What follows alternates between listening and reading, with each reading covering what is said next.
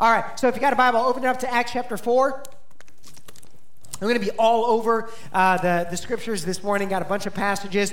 We are in a series entitled The Christmas Quest, and this is a 4-week series that concludes on Christmas Eve night. And the point of this series is we are looking into Acts chapter 4, 32 through 37, and we are seeing almost this like counterculture that was formed. See, the church existed in the Empire of Rome, and they formed this beautiful community in the midst of persecution, in the midst of oppression, and they formed this beautiful community called the church.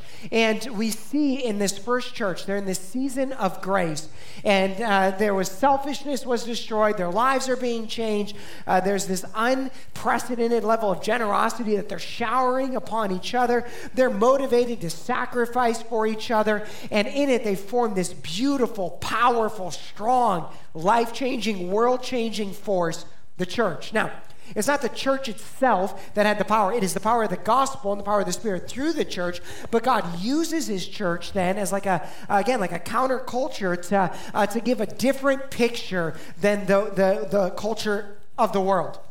And this idea of the Christmas quest is about how Christ came to earth first to save us from our sins, but then to, as he saves us, then to form us into this community. And so we're looking into the community and we're seeing what's present there because this was the church that Jesus came to plant, and we want to be the church that Jesus came to plant.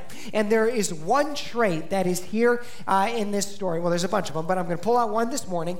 One trait that almost seems to stand out amongst the rest of them of this early church, and that was the way they practiced generosity one toward another. And so here's my hope this morning. I want to talk about true biblical generosity because the idea of biblical generosity or Christian generosity has been so distorted, and it's been distorted in many different ways. It's been distorted through a poverty gospel. It's been distorted through a prosperity gospel. It's been distorted through churches not operating under God's proper guidance.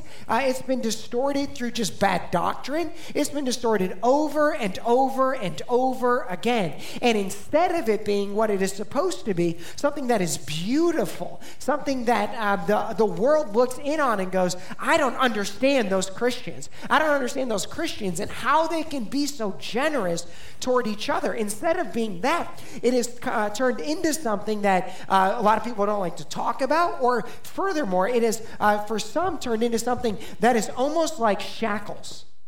And it's almost made you feel like enslaved to certain ideas when it comes to Christianity and faith and money and generosity and all of those types of things. And so here's what I want to do. I want to show you in the scriptures this morning how you can be free from that.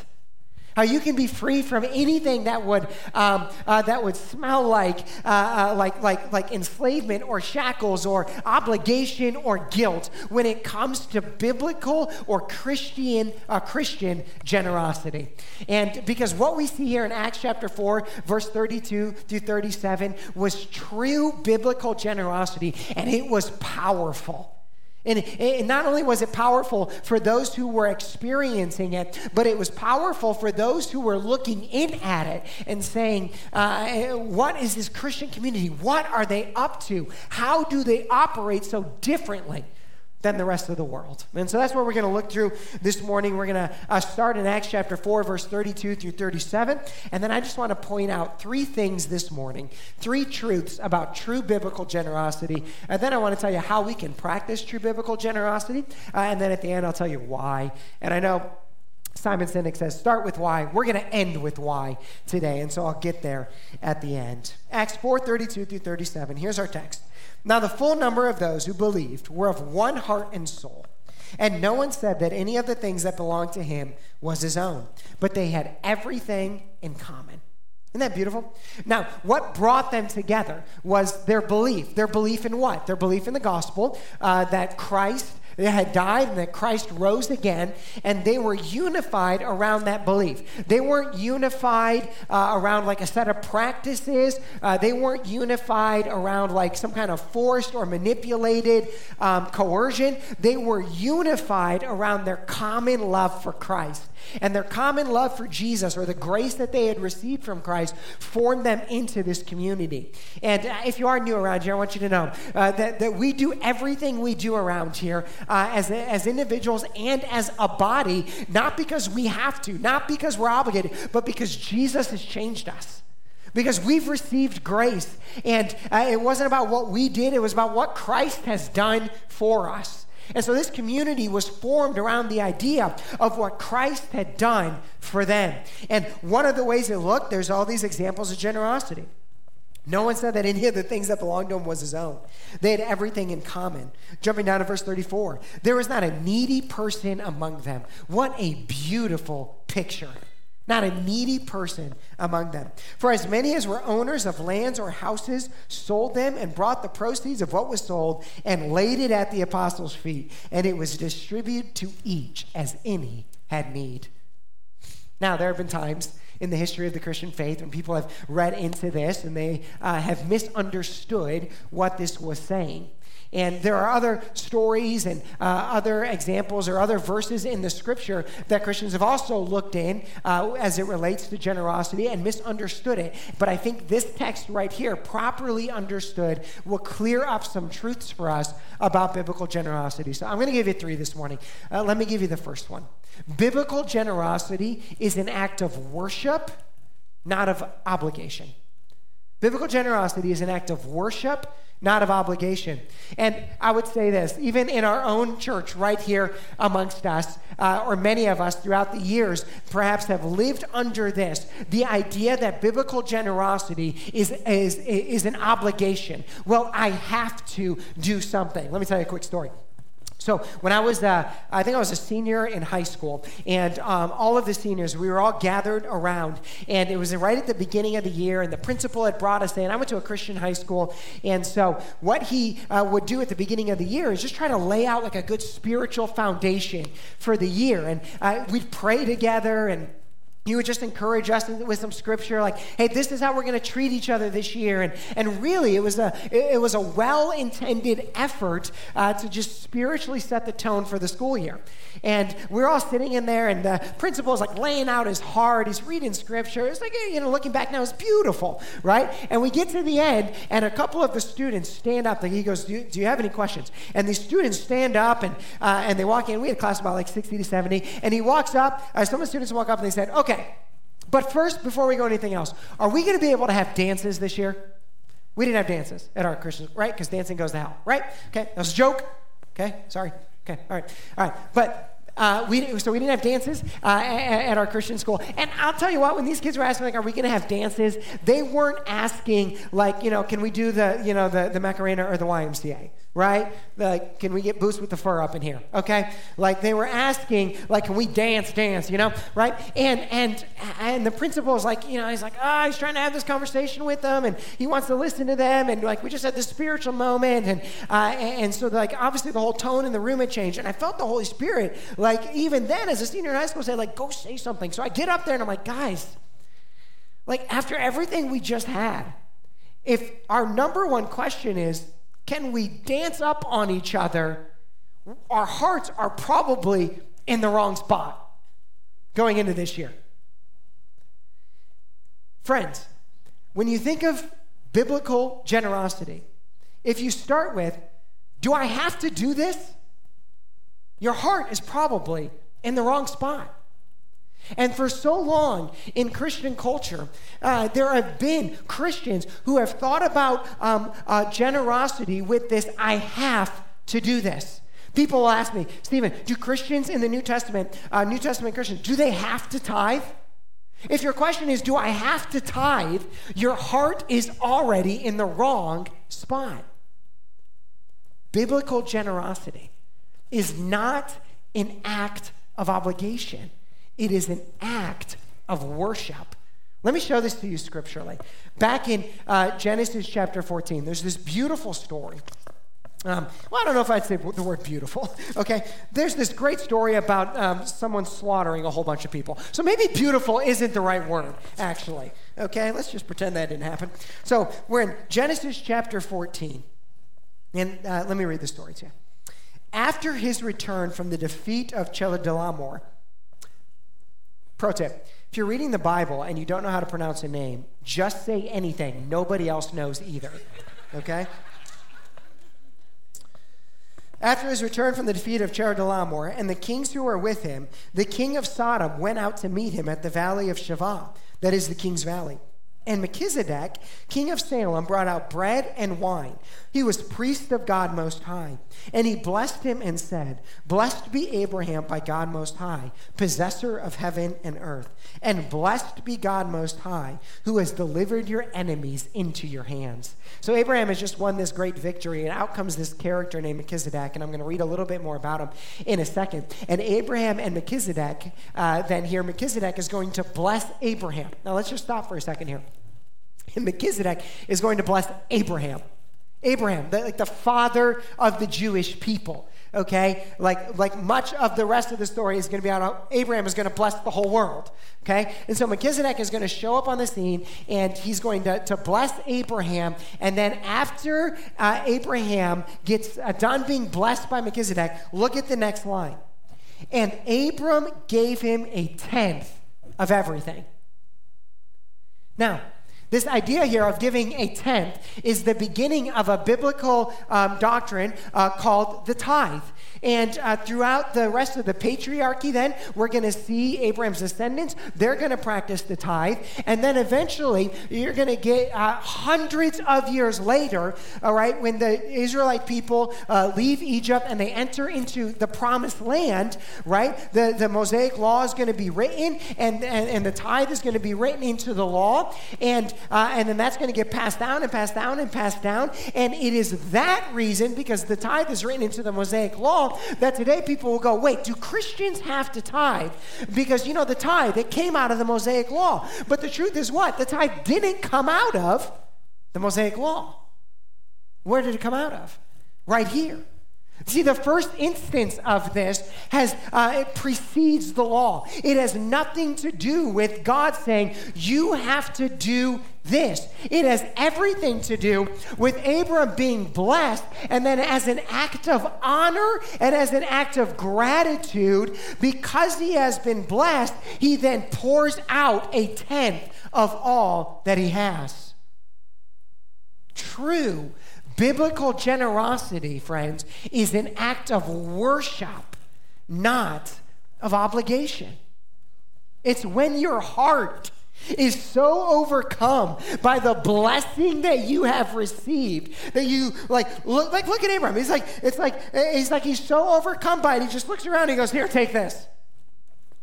Is that enough? Is that enough? Take it. It's yours." Now later in the book of Hebrews, we're going to revisit this character, Melchizedek, okay? And if you want to go deep in the biblical YouTube rabbit hole, look up Melchizedek, okay? It will mess with you.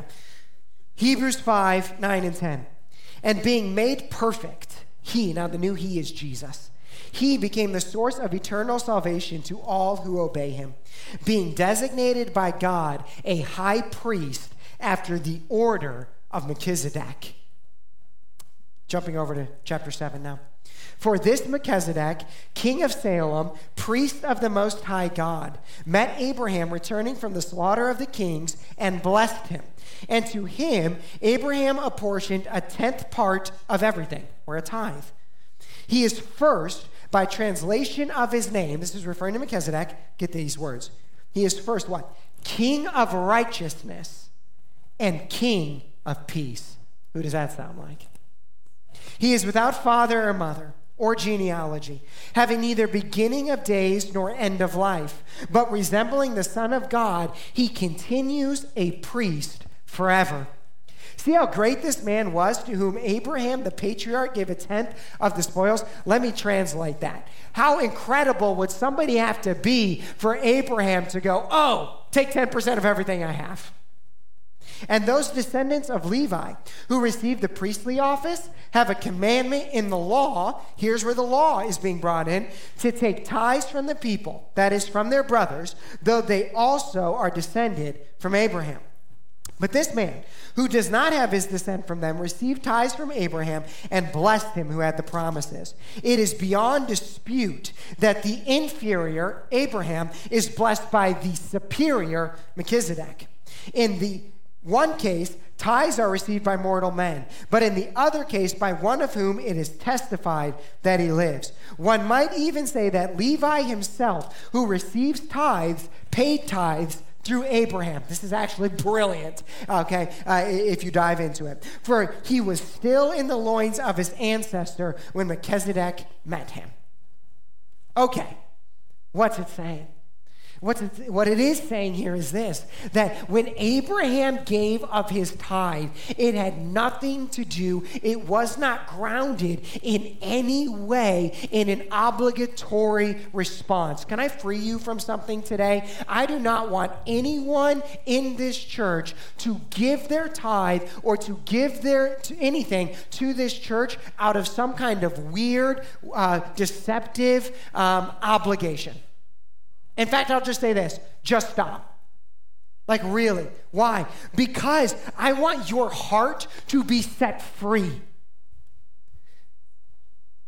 Generosity, true biblical generosity, the kind of generosity that upended the empire of Rome, the kind of generosity that the early church was receiving and was being formed in there, that was such a beautiful thing to behold, came out of first honor of God and worship of Him.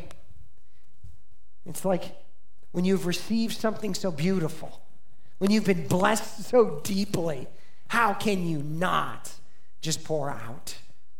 Okay, I've shared this story with you before. It's kind of an embarrassing one to admit. Okay, so when I was a junior in high school, I was in chemistry class. And we had chemistry lab. Okay, and I fortunately, one of my best friends there at the time in high school is a genius. Okay, like to this day, he's like one of the best known cancer doctors. Okay, and so we're in class in chemistry, and we were lab partners, and we had a beautiful partnership. Okay, he did all the work, and I watched. And guess what grades we got? All A's. 100%. And every once in a while, he'd say, Stephen, can you go get me a pencil? And I would say, I'm a little busy right now, but, okay, I'll go grab me a pencil, right? And he would just sit there, and he would do everything. And now at the end of it, I will be honest, I know very little about chemistry, but I got a very good grade because he was brilliant and did all the work that I could have never done. Now imagine, had we gotten done with a particular lab and the teacher had said, hey, whoever gets the best lab report is going to get $100. And imagine that we get to the end of it and whoever had the best lab report gets $100 and the teacher looks and goes, well, Stephen and his friend, you guys had the best lab report, so here's $100. And imagine in that moment if I would have grabbed the $100 and I would have said, thank you so much, teacher, and stuck that in my pocket. And then continue to walk down the hallway, and my lab partner walking behind me being like, hey, dude, what about me? And I look at him and say, you know what? I think your gift was in doing the lab, okay? I'll take the prize. No. I mean, you look at that. How bad would that be of me? How wrong in that moment, right? Would that have been so wrong? And even to look back and to say, okay, you know what? Here's the deal, lab partner. I'm going to give you $1 out of it.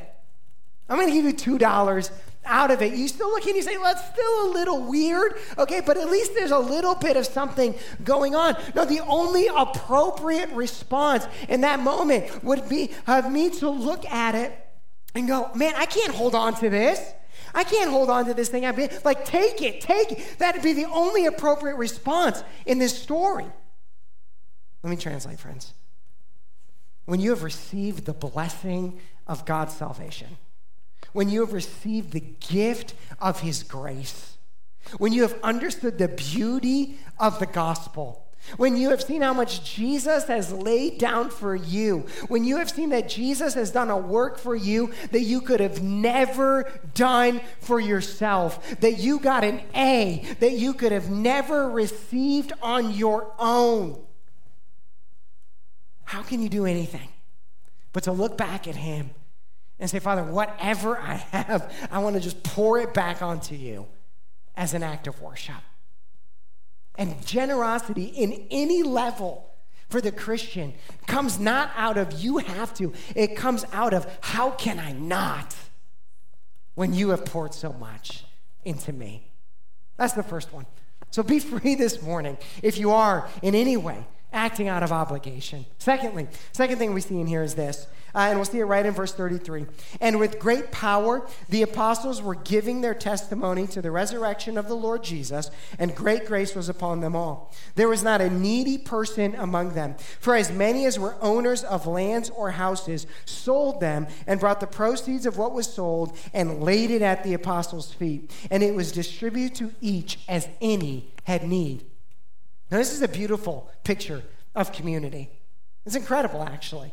I mean, in essence, what's going on here is there's this massive group of people, 25,000 or so. We talked about that last week. And out of the 25,000, many of them had traveled in from out of town. And so now they were there, and they're basically homeless in some sense because they had moved in from out of town. They hadn't planned on staying, but they had gotten so caught up in the gospel, right, that now they wanted to stay here in the body of the church. They're going to get dispersed later when persecution starts, but for now they're living in this season of grace. And from time to time, right, they would look in at the church, at the body, the people, and go, man, those guys don't have enough. And somebody with means would pop up and go, you know what? I've got this thing that I don't need.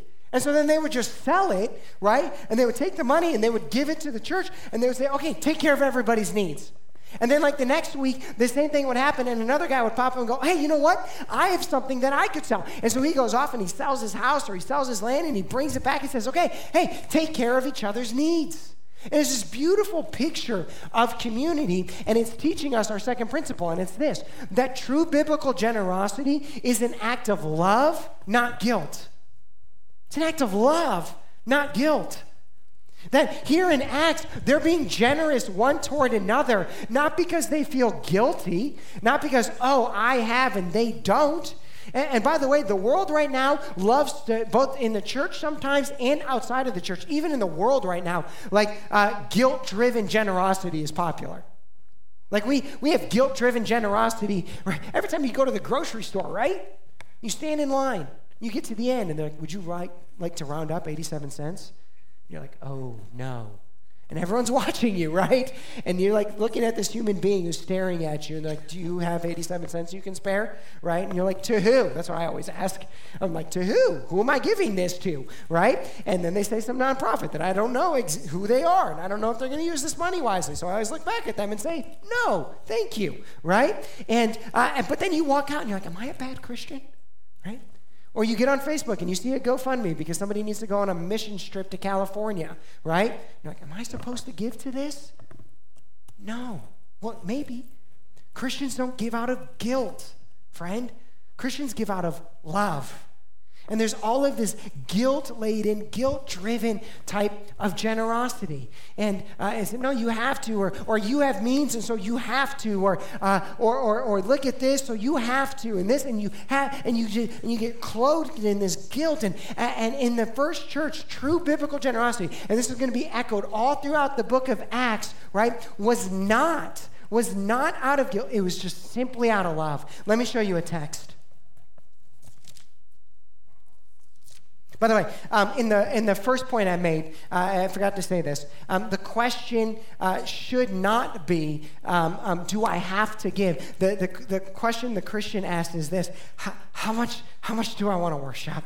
How much do I want to bless back the one who has blessed me so much? Okay, that's the question. The first one. I'll show you here the question for the second point here. Let me read this text to you first, though. We're in 1 John chapter 3. We're going to start in verse 14.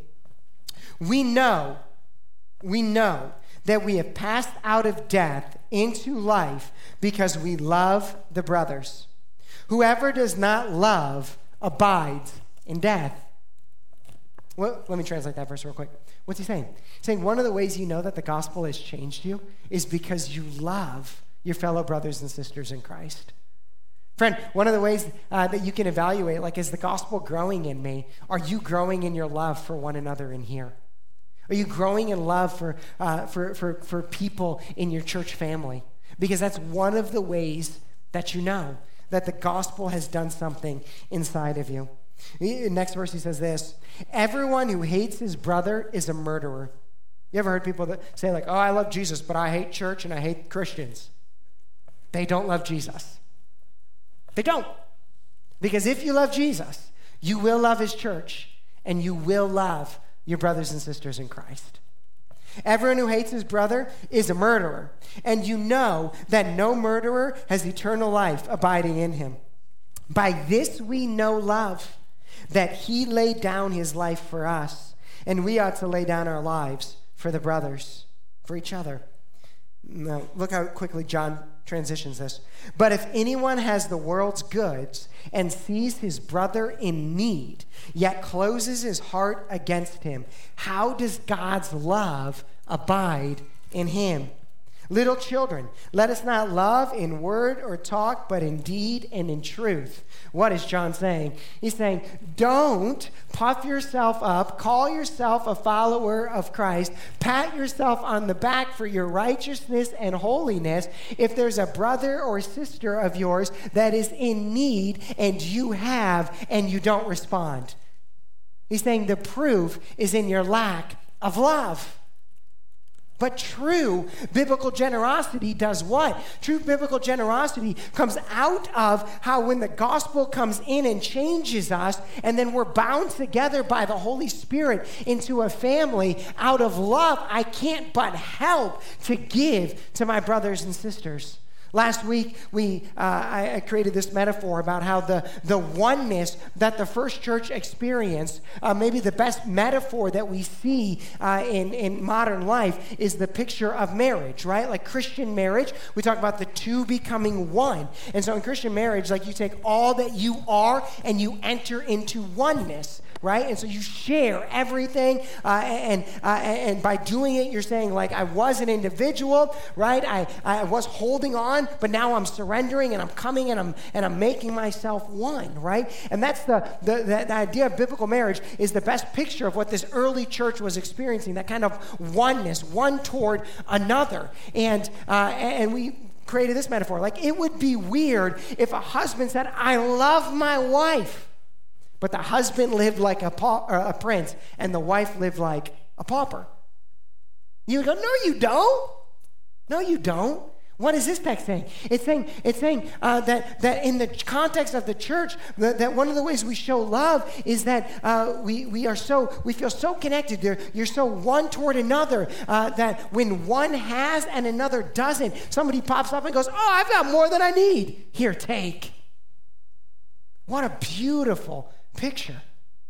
And friends, the world has no answer for this. The world's answer for this, by the way, is to create systems, is to create law, is to create coercion and force, right? We live in a culture that wants to write law in to say, okay, if somebody has, let's go take from them and give it to somebody else. Christian culture here is so different. In Christian culture, it says, oh, the gospel has changed me. I don't need somebody to come in and take from me to give to someone else. I'm just going to give to someone else because I've been so changed by him. What a beautiful picture. And it's just so different than what the world can produce. And we have to see here that this understanding of true biblical generosity is in part what allowed the church to grow so rampantly and for the world to look in and say, this is so unique, it is so different. Now, there's a word in here that we see both in this text that I just read in 1 John. We also see it in Acts. And so I do want to help us understand a little bit more true biblical generosity because we see this word need emerge. Right? And isn't it funny, like what we now classify as needs in our culture, like as opposed to like beyond needs, right? And so we do want to see here that the response was respond to the person's need, and kind of distinguishing between need and to some level excess. And later what's going to happen is the Apostle Paul, he is actually going to write in his letters, and for time I can't look at all of these today, but he's going to correct some abuses of the system. And so when we talk about true biblical generosity not being moved out of obligation or guilt, part of that is understanding some of those parameters that Paul would later put in place in the church, right? And so let me give you a couple of those parameters because I think they'll actually help free some of us up a little bit. One of the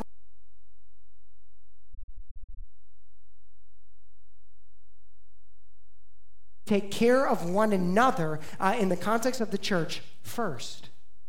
And so for me, right, like my first primary responsibility is what? Take care of my family, right? My children, my wife. Okay, but after that then, my primary responsibility is where? Here, right here in our body.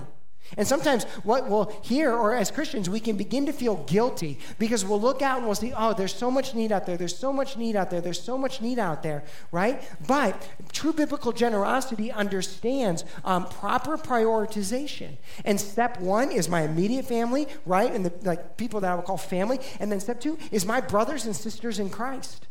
And so I'll tell you what, I'm totally free that like when I get sent the random, like, you know, hey, can you give to this? Or hey, can you give to that thing over there or that thing over there? Like totally free to be like, no.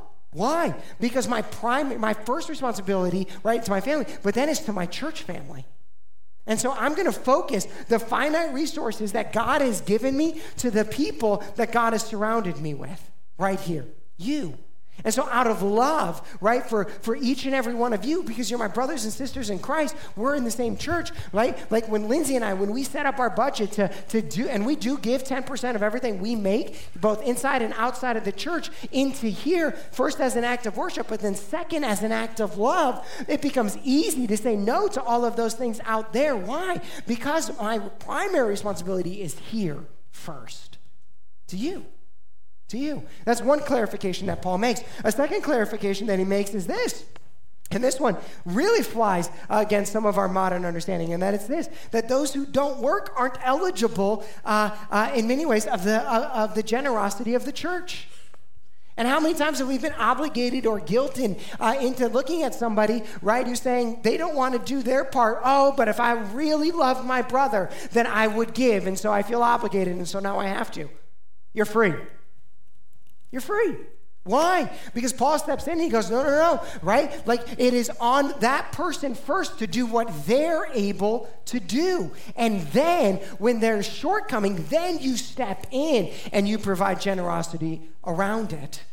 See, understanding the actual true biblical understanding of this, it's very freeing, right? Let me give you one more, and this one might upset some people, right? But Paul lays this out, and that is this: that those who would claim that they're a part of the body of Christ and would persistently engage in sin become ineligible in many ways of the generosity. Some will say, "Oh, that's so not loving." Well, no, according to the scriptures, it's loving to call those people out of their sin and to call them into righteousness and holiness. See, true biblical generosity is this beautiful thing that is supposed to form the community together, where a group of people who mutually honor Christ because he has blessed them say, man, I give out of what God has done for me, and then I give because I love you. And so now there is no obligation and there is no guilt, but as God has poured out to me, I pour out to the body, right? And it forms something beautiful. And so when a need pops up, we can meet it. And for 6 years around here as a church, we always have. When a legitimate need pops up, biblically, right, we meet the need. Why? Because we love each other and because we're worshiping Christ together. Third one is this. And we see right at the end, there's this guy named Barnabas, and he has a piece of land, and he just sells the land, and he comes in, he just lays it at the apostles' feet. In essence, he's saying what? He's saying, hey, you guys do with this what you think is best. He's laying it at the church, right? Because back then there was all this like trust in the church. And I know that trust in institutions and trust even in the church as a whole has deteriorated over the last 10 years, 20 years, 50 years. I mean, even historically, we can look back hundreds of years ago and see where the church in many ways or at certain times in history operated in an ungodly way as it related to money. And where greed was the driving factor, or power was the driving factor. And so it's on us to go back to the beginning and see that there was this beauty where even people, when they gave, they just laid it out at the church and said, do with this what you think is best, right? Know the people, love the people, operate in a biblical way, and then be generous toward each other. And so my third point is this, that true biblical generosity is an act of partnership, not abdication. And here's what I mean by that. Some people, what they want to do is they want to go, okay, you know what? I give a little bit of money, and so don't ask anything else of me. I give a little bit, right? And I'll write a check once a year or something like that, but that's it. That was never the nature of true biblical generosity.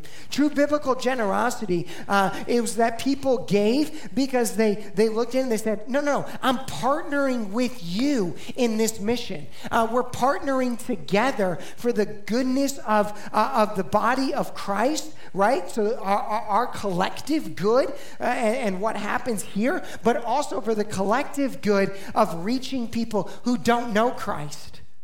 Now, let's just compare these two different options or plans that I've laid out here. On one, you have people who become biblically generous or who operate generously, and it's rooted in an obligation. I have to do this. It's rooted in a guilt. I should probably do this. It's rooted in an abdication of, okay, if I do this, I won't have to do anything else. Or the other side. I give first. Why? Because I have been so deeply blessed. Because Christ has changed me and he's poured his grace out into my heart. And so out of honor and gratitude, I give some back. I give because I am so in love, right? If I can use that term. I love so much the people that God has put into this church family. And I want to make sure that every need that ever comes up is met. I give because I know that I am partnered together with these people for the sake and the cause of Christ. Those are two very different things. One of them can lead to guilt and shame and almost shackles. One of them is freeing and liberating and formed the community that ended up bringing the gospel out to the world. Let me end this morning with this last example of this. In 2 Corinthians, chapter 8. If you have a Bible, you can follow me over there. This is this beautiful picture of generosity. And this would happen decades after the first church, right, that we saw here in Acts. But this spirit of generosity is still alive in the church. 2 Corinthians chapter 8. We want you to know, brothers, about the grace of God that has been given among the churches of Macedonia. For in a severe test of affliction, their abundance of joy and their extreme poverty. Think about that. I don't know how extremely poor you have to be for in antiquity to be labeled extremely impoverished. For their extreme poverty have what? Have overflowed in a wealth of generosity on their part. Get this. For they gave according to their means, as I can testify, and beyond their means, of their own accord. Look at these words. Begging us earnestly for the favor of taking part in the relief of the saints. In other words, they were begging Paul, will you please take our money? That's yet to happen to me in ministry. And this, not as we expected, but they gave themselves first to the Lord and then by the will of God to us. Accordingly, we urge Titus that as he had started, so he should complete among you this act of grace. But as you excel in everything, here's the partnership side, saying it's not just about what you give. He says, as you excel in everything, in faith, in speech, in knowledge, and in all earnestness, and in our love for you, see that you excel in this act of generosity or this act of grace also. And then he goes on to say this, I say this not as a command, but to prove by the earnestness of others that your love also is genuine. Redemption Church, I hope that we are a ridiculously generous people. And as a church, we have tried to practice generosity. We have practiced generosity as a church body for years now. And like I said earlier, and many of you in here, you could probably raise your hand. I'm certainly not asking you to do that, so don't. But there have been times in your life when you have come up to a need and you have approached us and we have said yes every single time. Why? Because this biblical generosity is this picture that the world can't fully understand. Why? Because they haven't been changed by the same thing that we have, the gospel. And when the gospel comes in and it changes us in such a way that it draws our hearts to each other. Angie, you need some water? There you go, girl. All right? I got plenty more up here if anyone needs it. When the gospel changes us in that way, all of a sudden we can do things and act in such a way that the world will never fully comprehend. This last week, there's a tragedy that happened in the Anthony Wayne area, and I won't go too much into that. And I know many of you are praying for that, and you're kind of a part of that solution. And somebody reached out to me in our church and they said, "Hey, have you heard this story? There's this GoFundMe, and they're trying to raise some money for this kind of tragic event that had happened." And as a church, we just responded immediately and gave to it. And I'll be honest, for all intents and purposes, like for us as a church, it was a relatively insignificant amount of money. But I got this message back from the person who was organizing the event that in short said, like, we are blown away by your church's generosity and the love that you're showing. Thank you, thank you, thank you. And friends, this is just one example that when Christians operate out of this type of love and this type of generosity, how we can blow the world's expectations out of the water because we play by different rules. Their rules are that the goal is to acquire and acquire and acquire, right? And then to release only when I absolutely have to, or somebody manipulates me into doing it out of obligation or guilt, or to make somebody feel better and to stop bugging me. And our rules are that if we do acquire and acquire and acquire because we're using our gifts and our skills, that we now, out of deep love for people, look for every opportunity to take what God has given us and to pour it out and bless it into somebody else. These are totally two different games. And when we play it the way that the first church did, when we play it in the way of how the gospel has worked through us, it gives us this incredible opportunity to show the world how being changed by Jesus changes in the practical. Changes right here in how we live. And so I would encourage you, give and give generously. But if the only way you can give is out of obligation or guilt, then please don't. Just keep coming and let Jesus change you. Because there will come a moment when the gospel will hit you so hard that you will have no other option than to go, wow, I've got to give something. You've been this good to me, I have to pour out. There will come a moment when you will meet somebody in this body and you will go, wow, I just am starting to love these people so much. I have to. Not I have to. I have to. Right?